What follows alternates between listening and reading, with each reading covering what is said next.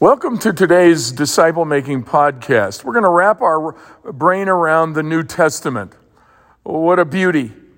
The entire New Testament points to Jesus. In fact, the entire Bible points to God's redemptive plan in Christ. But the Old Testament is Christ contained, while the New Testament is Christ explained. The New Testament, similar to the Old Testament, has three sections: history, the letters or epistles, and then the book of prophecy. The Old Testament, similar, has three sections: history, poets, and prophecy. The New Testament, history, letters, and prophecy. Now, there are 5 history books. It's the 4 Gospels and the book of Acts. There are 22 letters, 13 by Paul and 8 written by others. And then there's 1 book of prophecy. You add all that up, 5, 13, 8, and 1, and that's 27 books in the New Testament.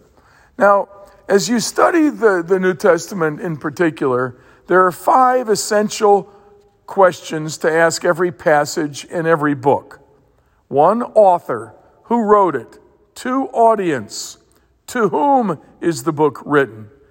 And here there are several good questions to discover. What was the location? What's the historic context? And what is the spiritual condition? And for basically every book in the New Testament, we know the answers to those. 5th, what type of literature is it? Is it history, poetry, prophecy, or a letter or a gospel? What is it? 4, what is the main message the author's trying to communicate to that audience? And this is absolutely essential. And for basically every book in the New Testament, we know the answer to that. But then the 5th question is where the rubber meets the road. It's the application question. How is our situation similar to theirs? And in light of that, what is God saying to us? Those are the 5 essential questions for every study in the New Testament. Now, as we did with the Old Testament introduction, we want to do this for the New Testament, and that is we want to not only memorize the names of the 27 books in the New Testament, but we want to memorize the subtitle. And this is so helpful because when you know the subtitle, you know the main thrust of that book. And that's the beauty of learning the subtitle. So I challenge you now to memorize in sequence the exact titles of the 27 books. And again, this isn't just a list of 27. This is a list of 5, 22, and 1. 5 history, 22 letters, and 1 prophecy. And you know that the letters are broken down to 13 letters by Paul and 8 letters written by others. In fact, you can break down the 13 written by Paul to 9 and 4. There were 9 local letters written to geographical locations, the churches in those locations, and then 4 are personal letters, or sometimes called pastoral letters, written to individuals. So when you break it down that way, it's really easy to wrap your brain around the New Testament, and I would encourage you to just memorize it. Now, here we go. So there's Matthew, Mark, Luke, and John. We all know that. But did you know that there was a particular theme? Not only are these 4 different authors, but they're 4 different themes. That is what a gospel is. It's history with a message to a local group written by a particular author. That's what makes it unique. Each gospel is unique. I look at them like 4 camera angles, all capturing the same events, but from different camera angles. Matthew is the gospel of Christ the King.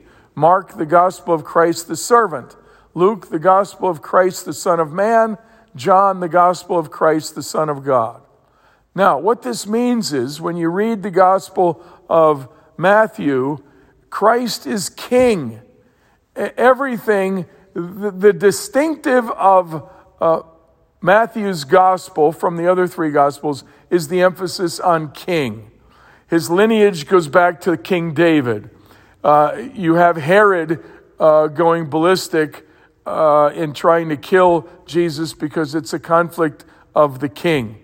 One king against the rising king. You don't have that in any other gospel. You have in Matthew's gospel the manifesto of the king, the Sermon on the Mount. It's the only gospel that has that. And so forth. You'll see the characteristics. Jesus, the word kingdom of God is used throughout the gospel of Matthew. Okay, so then Mark's gospel is the gospel of Christ the servant. He's the common man. It's written to the common man. It's written to the street level person, more to the non-Jewish than to the Jew, as Matthew was written more to the Jews. And the key verse of Mark's gospel is Mark 10:45. The Son of Man did not come to be served, but to serve and to give his life as a ransom for many. Servant. And that's the gospel that contains that verse. Luke is the gospel of the Son of Man. Everything is written for the Roman mind in Luke. That's his audience.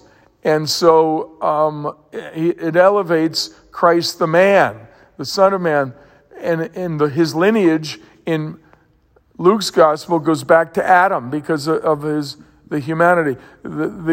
The shepherds coming, the blue-collar workers. See, the kings came to visit Jesus in Matthew's gospel because the theme is Christ the King. The shepherds come in Luke's gospel because he's Christ the Son of Man.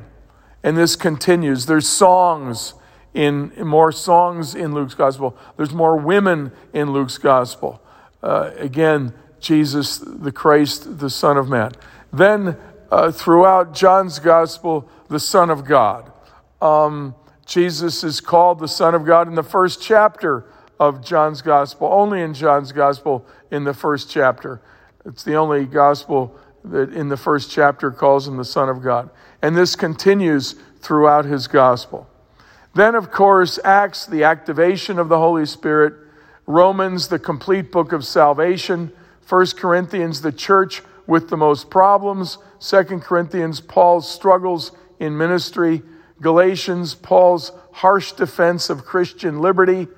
Ephesians, the church where Paul served the longest. Philippians, Paul's joyful letter. Colossians, the great letter of Christology. So all these powerful letters. Then we come to 1st and 2nd Thessalonians. 1st Thessalonians, the church that receives the most commendation.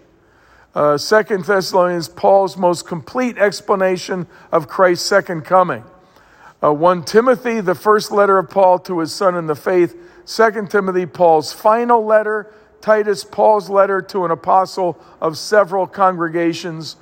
And Philemon, that's Paul's last letter, the personal worth of every human being. It's a marvelous study. It's a short study, but it validates this runaway slave, and it's written to the slave owner from whom he ran away. Paul led both of them to Christ. Think of it. He led Onesimus, the slave, to Christ. He led Philemon to Christ, the slave owner. And now he's writing a letter of appeal on behalf of the slave, written to the slave owner to forgive the slave. It's a marvelous book on the personal worth of every human being. Hebrews, Christ is better than. Better than is a theme that runs throughout the book. You'll love it. James, the book of faith by the pastor in Jerusalem. James was the pastor in Jerusalem. You might as well say it in the subtitle. Give it a definitive subtitle. 1 Peter, the letter written to the dispersed exiles. 2 Peter, Peter's warning against false prophets. 1 John, know what you know. To know is written, I think, 16 times in the book of 1 John. 2 John, letter to the elect lady. It's an interesting title. You can figure it out. 3 John, no greater joy than my children walking in truth. And then Jude, warning of Jesus' half-brother. Both Jude and James were Jesus' half-brothers, but this is the warning. James is not as much a book of warning. Jude is. Revelation, the New Testament book of prophecy. These are good titles. They're accurate titles. I submit them to you, and they're worthy to memorize. God bless you as you love the Jesus of the New Testament, as you feed on the words of Jesus throughout the New Testament, and as you fortify and strengthen your soul. God bless you.